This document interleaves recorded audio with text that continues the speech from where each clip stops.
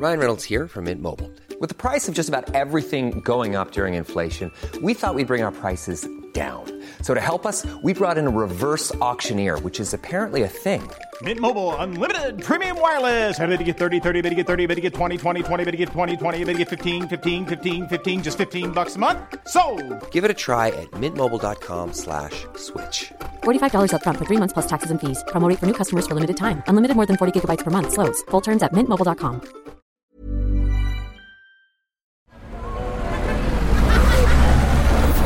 Podcast Network Asia.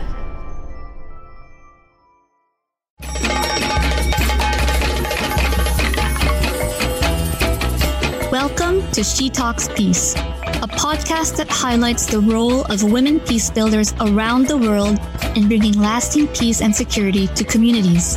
Eavesdrop on their communities and get to know their stories. From the Philippines to Malaysia, from Indonesia to Palestine, from Myanmar to the United States, their dreams and hopes for a world without violence and a world where every woman and girl can be whoever she wants to be. Hosted by Amina Rasul Bernardo, President of the Philippine Center for Islam and Democracy. This is She Talks Peace. Salam everyone. Hello, hello. This is Amina Rasul greeting you from Manila. I'm with the Philippine Center for Islam and Democracy. And here's my co-host. Assalamualaikum, everybody. Hi, Amina. How are you? And thank you again for joining us in today's episode of She Talks Peace. So, Ayesa, how have you been? What's new with Al-Bukhari International University? Well, we just ended our semester, but we will be going through our third semester, in the coming week. So more teaching to go. And of course, I'm getting to be engaging more with our students. So in Filipino, how can I say it? Parami ng parami, more. I'm getting to know more students. Yeah. That's wonderful. Ayesa, you were saying to me before when you were transferring to Al-Bukhari that you have a lot of students who are from Africa and the Middle East. Yes. Yeah. We are like United Nations. I think there is no other university in Malaysia that really has a very diverse international student population other than what we have at Al-Bukhari.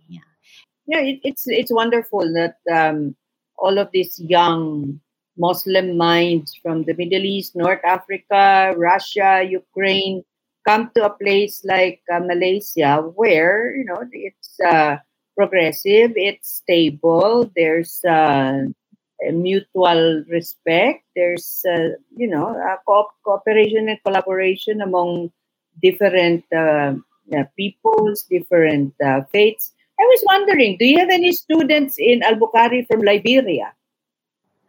Oh, that one I have to find out.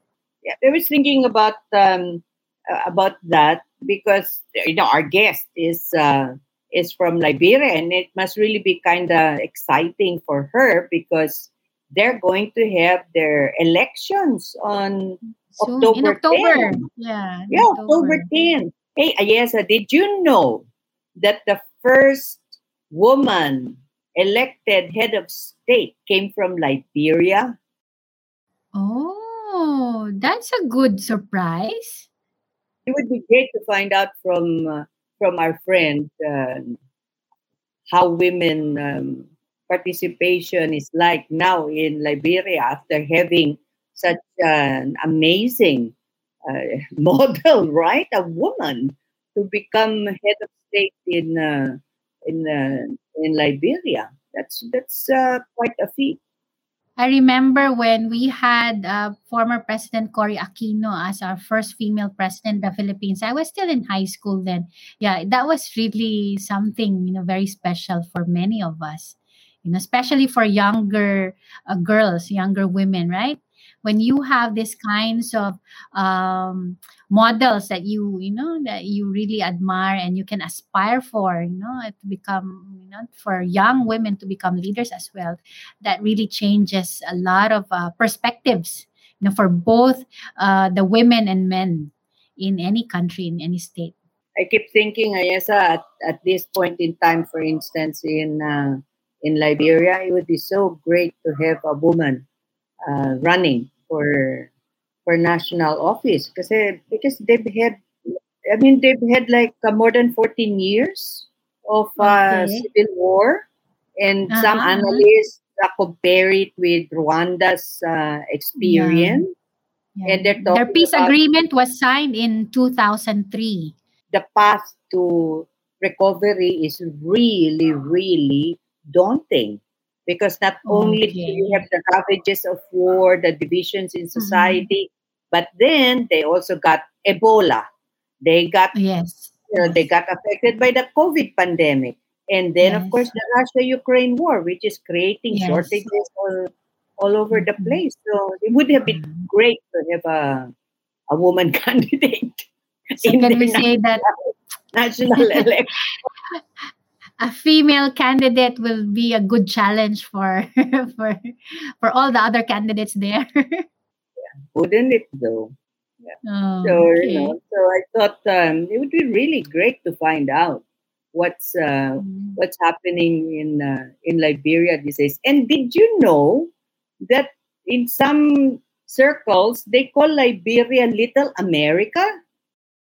Why? Why Let's is it ask our America? let's Yeah, ask well, our yeah, friend. we should. We should. You should introduce her. Okay. Okay. So our guest for today is Miss Cerue Konah Garlo. Cerue is a feminist and a peace building activist, and she is a senior gender specialist at the Carter Center Rule of Law Liberia program. So Cerue has provided technical assistance and support to government, civil society, and women to promote gender responsive and inclusive laws. She has also worked with USID and UN to conduct post conflict activities with respect to women survivors and strategize with women's organizations and networks in Liberia.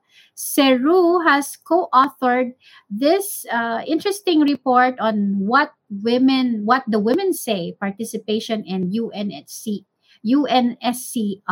1325, a case study assessment and implementation of the resolution 1325 in Liberia, a reflections of women's associations. She has also recently co-authored an article. This one is a journal article on the intensification of Liberia women's social reproductive labor in the coronavirus pandemic, regenerative possibilities. I mean, I tried to look for this journal article, but I couldn't read it because you have to pay for it. So I want to ask Cerue about what she wrote on this journal Yeah, article. Okay. she can just And then educate us. yes, because this is her recent work. And she is now a guest lecturer at the Department of Gender, Sexuality, and Women's Studies at Western University, London, in Canada, and a member of the Lions Club International. So let us welcome Cerue. Thank you for having me. It's a pleasure to join your conversation this morning. How are you today, Cerue? I'm fine, thank you. How are you? So far so good. Ayesa and I had a really nice time talking about politics in your country. And I was telling Ayesa that the first elected female head of state in Africa is from Liberia. Mm-hmm. President Ellen Ellen Johnson Johnson Sirleaf. Sirleaf. A lot of factors may have been responsible for that after the war. Of course, the women play a major role in having her elected, but the groundwork was done long since. Mrs. Sirleaf is a political activist, and she was seen as the lone woman in that field because politics is dominantly for men, right? Seen as for men. So women don't normally venture in there, but Mrs. Serif had been a politician for a very long time. I remember when we were in secondary school, I followed her. I went to listen to her speak to places, right? So all accumulated towards the war, the crisis ended, and women started doing peace building work. And we started preparing women at a community level, telling women, say, look, we have to have a female to be president. We have to have women taking up leadership. Not knowing that Michelle said he was going to run, not knowing that any woman was going to run, but we did it at a community level, preparing women. And the general public, most of the voting population thought that she has worked with the United Nations, African Development Bank. She worked abroad. She has the experience. She's going to connect the country after the war. She will be the best person to help start rebuilding.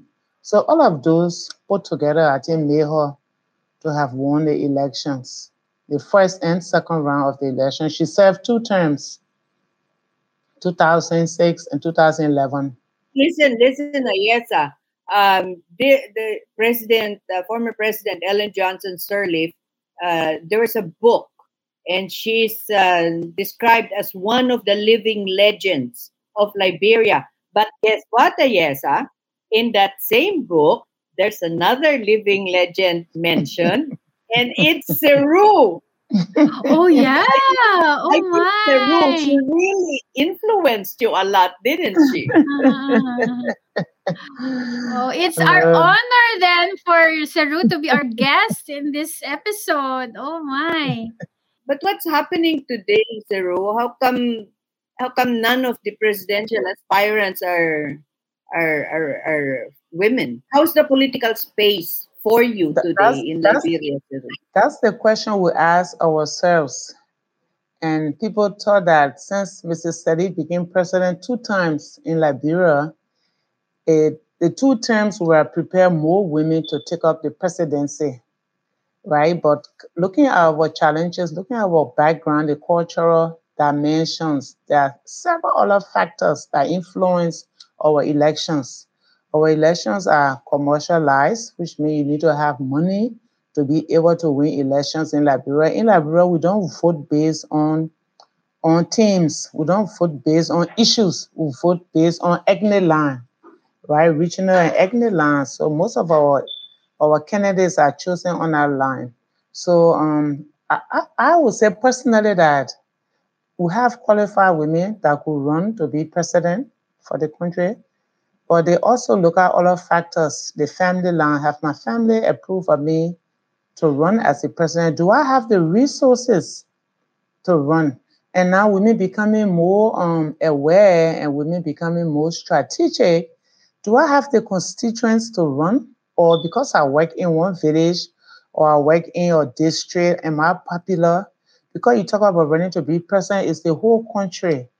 The whole country, they qualify voters. They won't going to vote for you. So are you prepared? So I think we may ask all of those questions. And if they don't find answers, they are not going to go into they're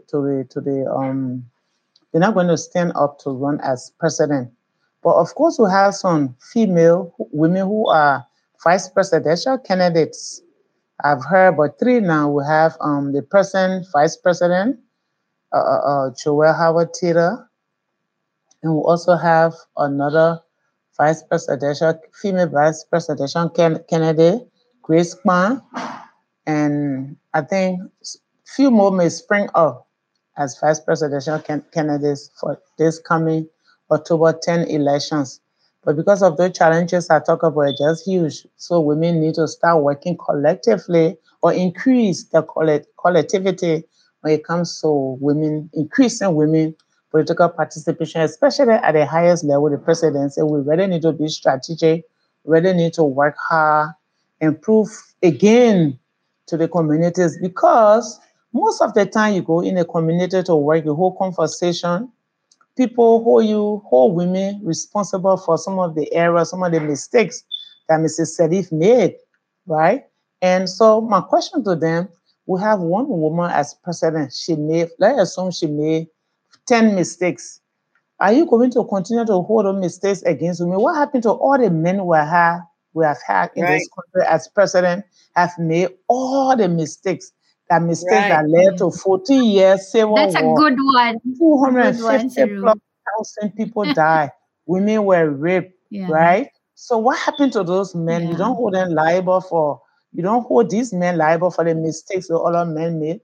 And it's just sad that women will always be judged in a different way as compared to men. So I normally ask people, when woman was born, or women when I was born coming into this world, did God give me a letter, give me the description of how I should behave or how society should treat me? And gave a description of how men should behave and how men should be treated. And they will say, what are you talking about? No. I said, So we all say God made us, right? God made us equal. So why can't we be treated as human beings? Why discriminate?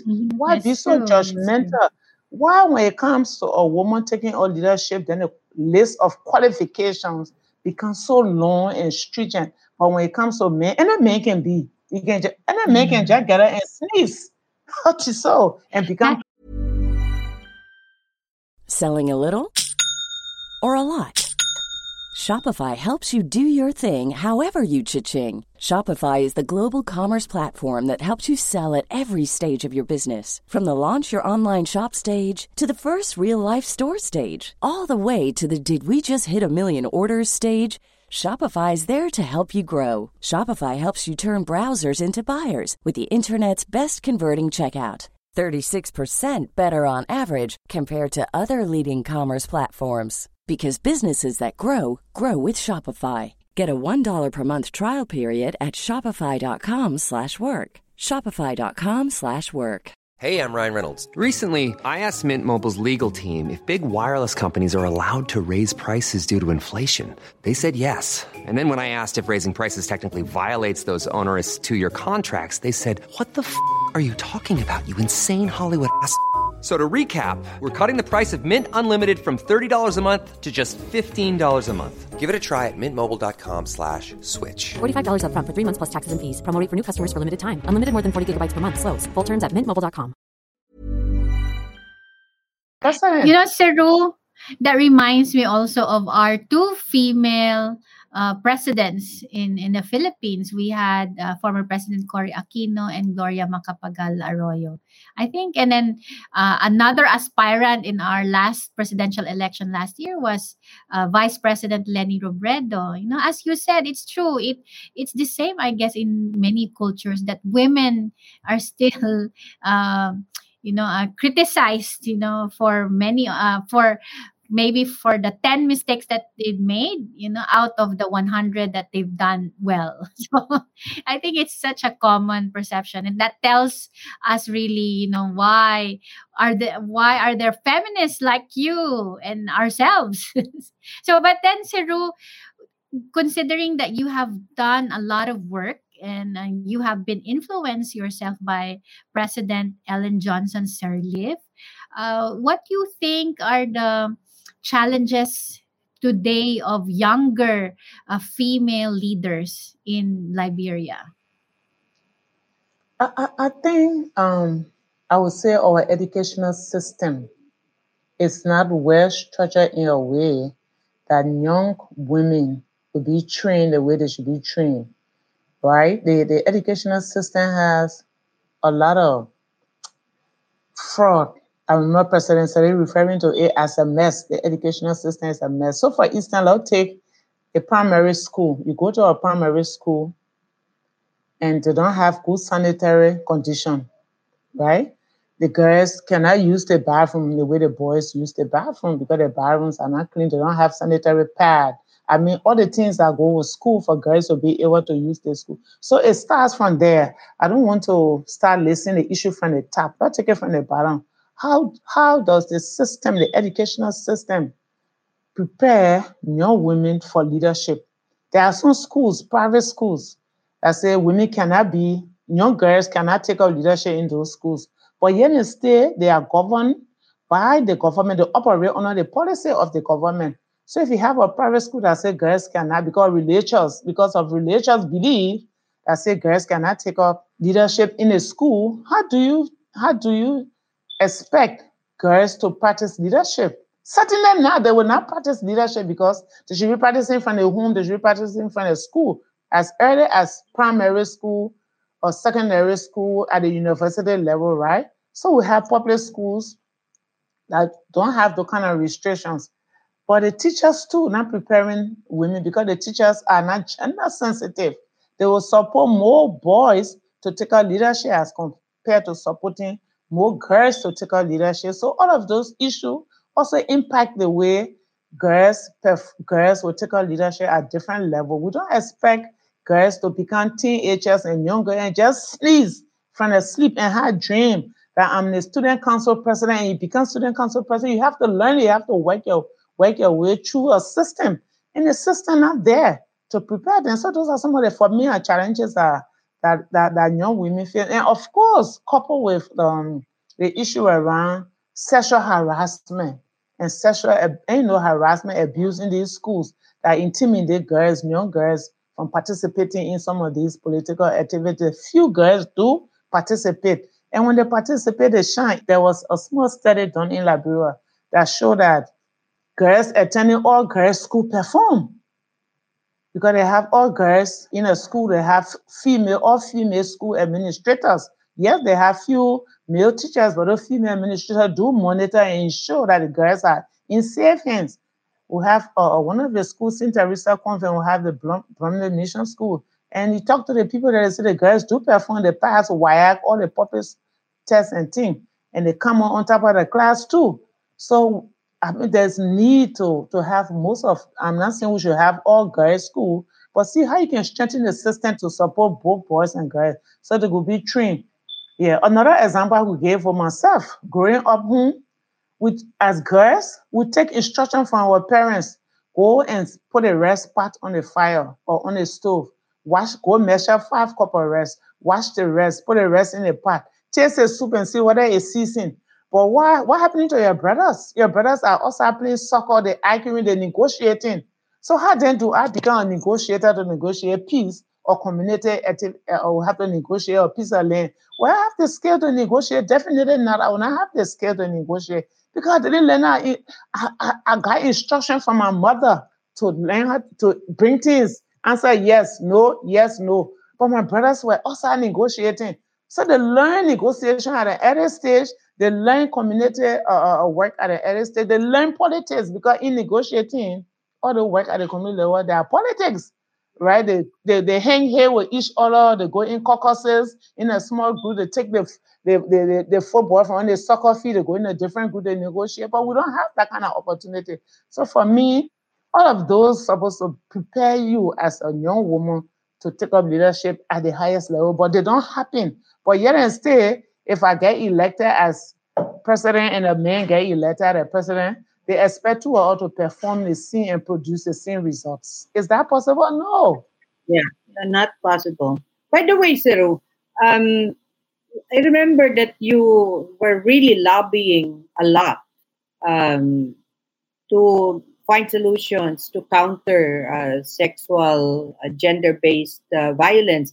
And something you said struck me. You were saying that there are laws, there are national laws, there are policies in place, but you thought that what should be done is to take this to the community level so that you could have community-led approaches to combat this scourge, the sexual and gender-based violence, especially rape. What made you come to that conclusion, and what kind of strategy were you thinking of, Cerue, when you talk about community-led approaches? Okay, so if you look at the rape law in Liberia, is one of the best, right? We have the rape law. They have arrested several persons for committing rape. Because rape is defined in different forms. We have statutory rape, then we have what we call ordinary rape. They have arrested people, they're going to court, some of them pre-trial detainees. The government don't have the capacity to try them, so they are released. The people who do the rape, the men that do the rape, boys and men that rape these girls, all of them live in the communities. Studies have shown that people who violate women, who rape, are either in your household or your communities. So if you have the law, yes, you have the courts. In our country, the courts are not decentralized. The courts are in the capital city. So if I have to walk 6 hours to bring a case to the capital city to report a rape case or sexual harassment case, or I have to transport myself like $15 US equivalent, a poor woman who is doing vegetable or farming, well, number one, she take consider her time, all the other resources that she spent, and the court system is so corrupt. You don't hear your case fast. Your case will not be heard the way you want it to be the time. They will have to schedule your case on a particular time of court and all of that. So all of those make people who want to report and seek justice, it make them weary, make them tired, make them weak. So then what do we do? As I say always when we have this conversation, let us take the community-led approach. Let us sit with communities, both men, women, and everybody. Let them tell you the understanding. How do they see and value women? What are value system tradition say, or traditional system? What it say about women? What a value system do they have? How can they work to protect women from being violated and girls from being violated? So community-led approach, you hold community dialogue with the leadership, the traditional leaders, the women, the men, the youth. And they will tell you, because the time you take to say you want prosecute cases, bring people to court, yes, people should be aware that we have laws that protect people. If you do that, you can't go to court. But what the alternative? Prevention for me is better. So take some steps that will prevent sexual violence, that will prevent all the other forms of violence against women and girls, and don't have they occur before you try to find solution. So for me, prevention would be better. And part of the preventative measure is to hold community dialogue with community leaders, every actor. Let us talk about it. You don't have to be a big workshop where you have to do transportation. In the evening, people sit. We have a culture of sitting by the fire in the evening and have people talk about it. If you have community animators from the same community that will lead the processes, when people talk about it, then people hear it, people get to know, people come up with their own suggestions at the community level. I remember in one community when I used to work actively on SGBV, the community was making a strategy that they use pata, 2 pata. If a man decides to beat his wife or any form of violence against the wife, they should knock the pata together. So, and the horses in the community are very close. So when I start to knock the pata, my next door neighbor knows exactly that my husband is trying to do something to me, or my brother is trying to do something, my uncle is trying to do something. She will also start to knock her pata. And as soon as the town chief hears the pata sound, the town chief knows exactly what happened. Everybody will walk towards our house. And the man or whoever is committing that kind of act will be in trouble, and people will start to investigate. Those are some of the community-led approaches I'm talking about to prevent or minimize violence against women. Cerue, it's been 20 years already since you had a signed peace agreement known as the Accra Comprehensive Peace Agreement in 2003. After that peace agreement, what were the programs or strategies that were put in place in order to educate and to give more empowerment to women, especially when it comes to conflict prevention and peace building? Yes, so we may say as a result of the peace agreement, but women themselves were okay. So when we signed the peace agreement was signed, we had ceasefire and everything. What we did as women leaders, we took the peace agreement and we sat down and had some facilitator who facilitated and explained every section of that peace agreement to us as women leader. We dissected, we understood it, we analyzed it, everything. And we took it, we put it into simple Liberian English, right? And we took it to the communities and we explained to the women leaders at the community level.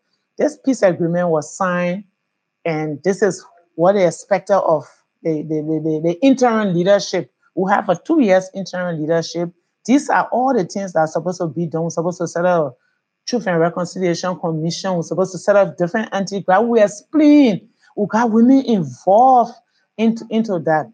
So what we said in Liberia, we have a history of Palava Hut, where the elders in the community will sit and hear cases on a daily basis, cases around rape, what they never used to refer, but now they can refer, cases around domestic violence that is worth beating, child abandonment. The others in so hear those cases. So we say some of the others 2 year cases under the Parava huts, and the Parava huts are now women friendly. The Parava huts are dominantly managed by men. Let us find alternative to that will empower women to also have the space to hear some of these cases. So we came up with something called the peace huts. Yeah, from Palava House to Peace Huts. So we work with the American Jewish World Service and the Evangelical Lutheran Church gave us the first money to establish the first few peace huts. And what we did, we train women to intervene in what we call the everyday cases at the community level.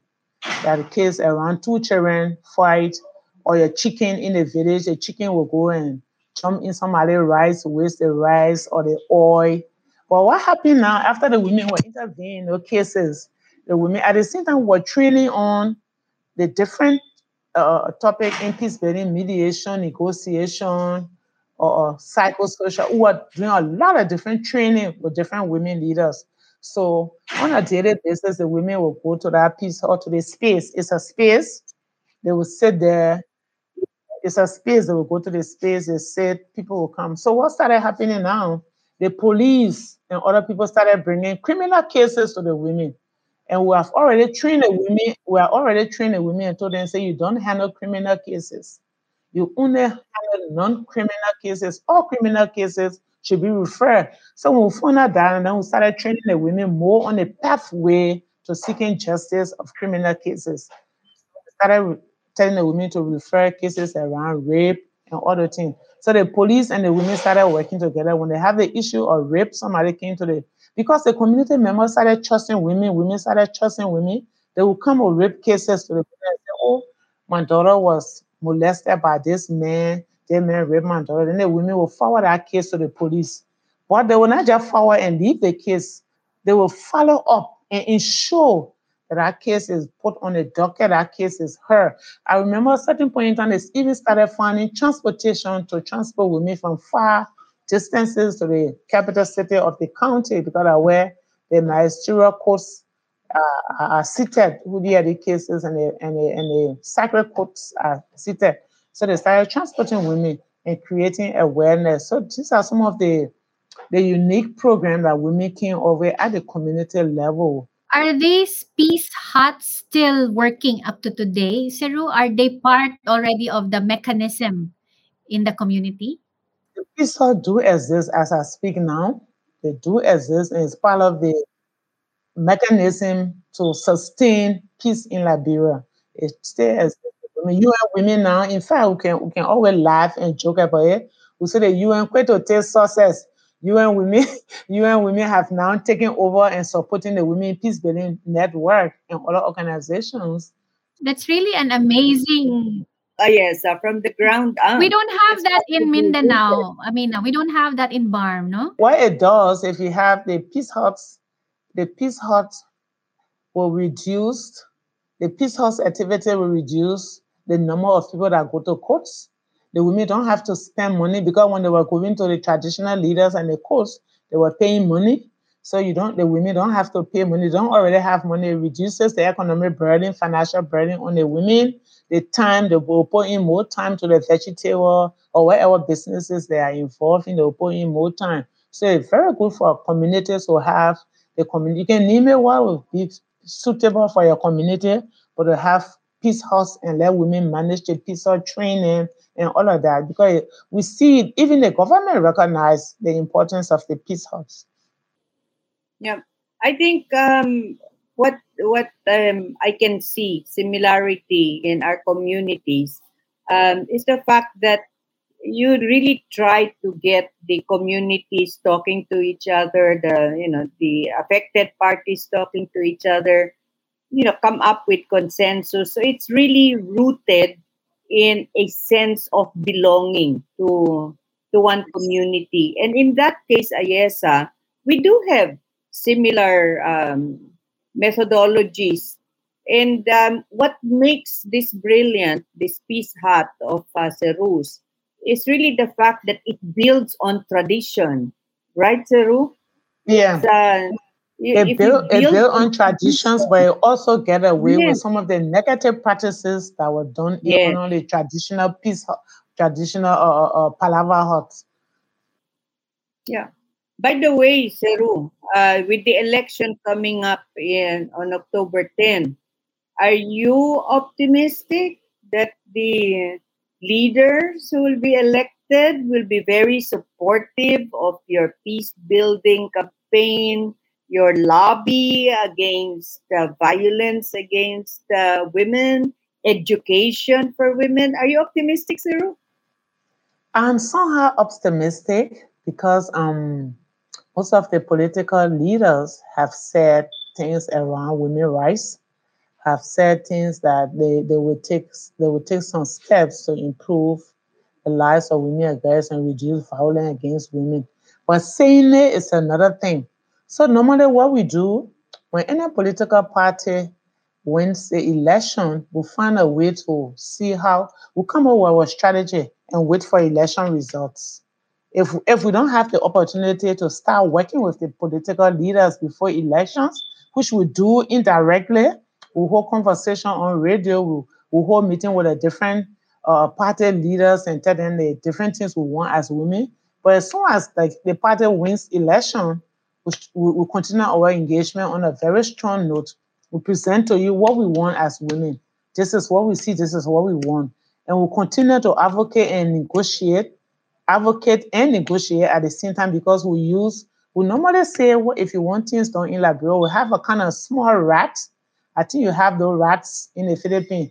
They boil you and blow you in the night. They will be biting and blowing your feet or your hand. You will not feel the pain until the next morning when you wake up, you see a sore on your hand, your feet. So that the strategy we normally use because because as civil society, government is all powerful, right? Government makes a decision, or government can decide that they will not work with a particular civil society organization and they will not work with you and they will form their own civil society organization and give it the support they want to give it. And of course, the international partner, the donor agency will recognize the civil society organization because they will truly be working.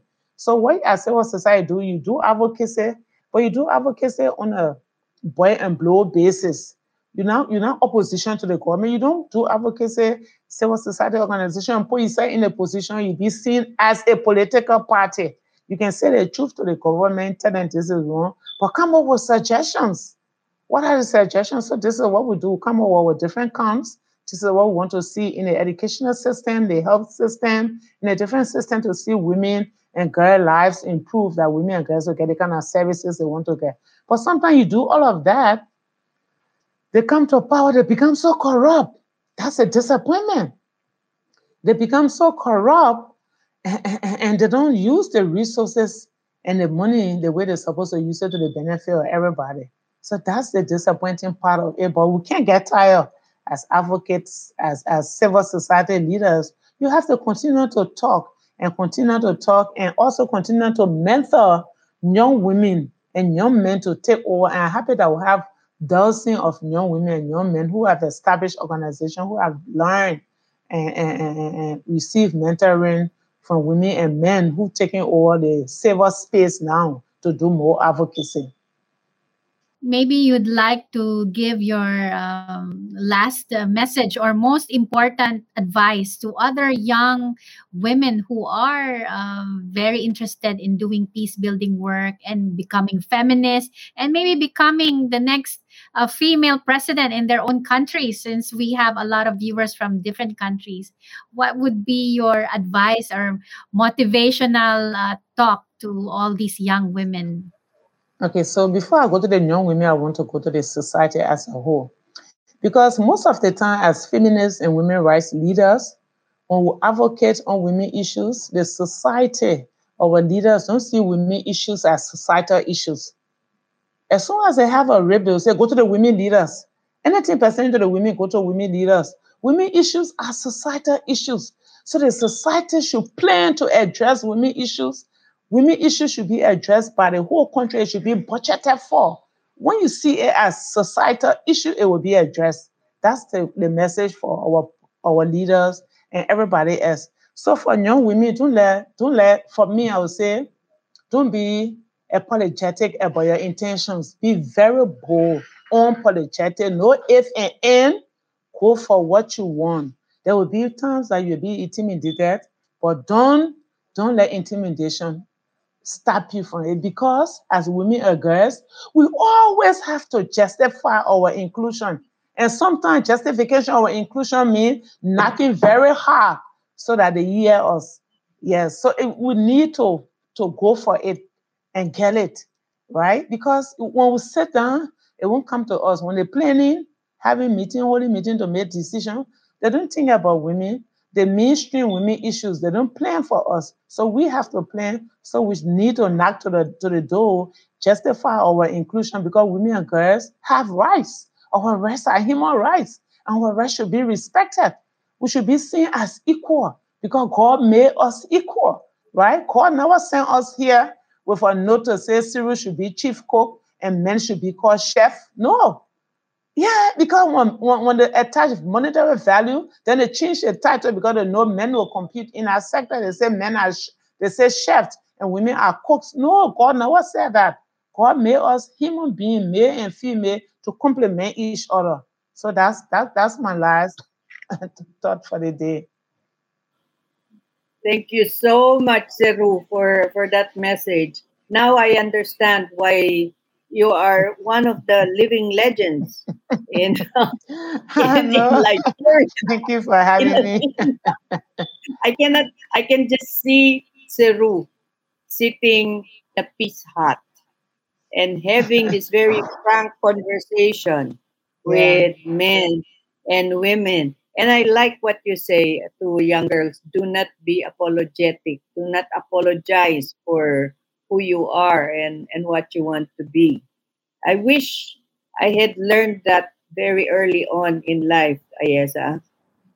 Same with me. Yeah.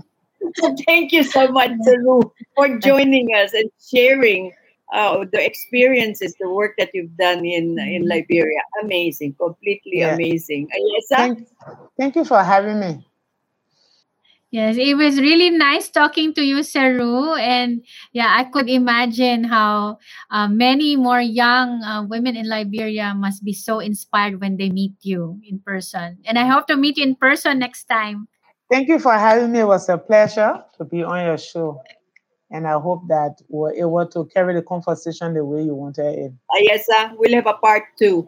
Sure. So for all our viewers and listeners of She Talks Peace, you can also send us your comments, suggestions through our She Talks Peace podcast at gmail.com. And you can also follow us on Twitter and Instagram. So please give us more suggestions, or if you have any feedback about this episode or our past episodes. So thank you again, Cerue, for being our guest. And Amina, thank you. Till next episode. Goodbye, everybody.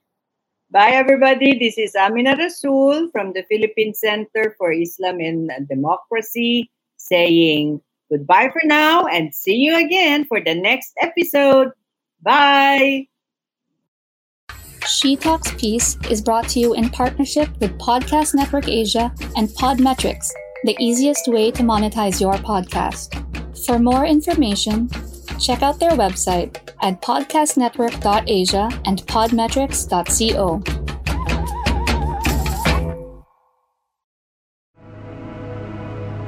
The views and opinions expressed by the podcast creators, hosts, and guests do not necessarily reflect the official policy and position of Podcast Network Asia, the hosts of the program, or other programs of the network. Any content provided by the people on the podcast are of their own opinion and are not intended to malign any religion, ethnic group, club, organization, company, individual, or anyone or anything.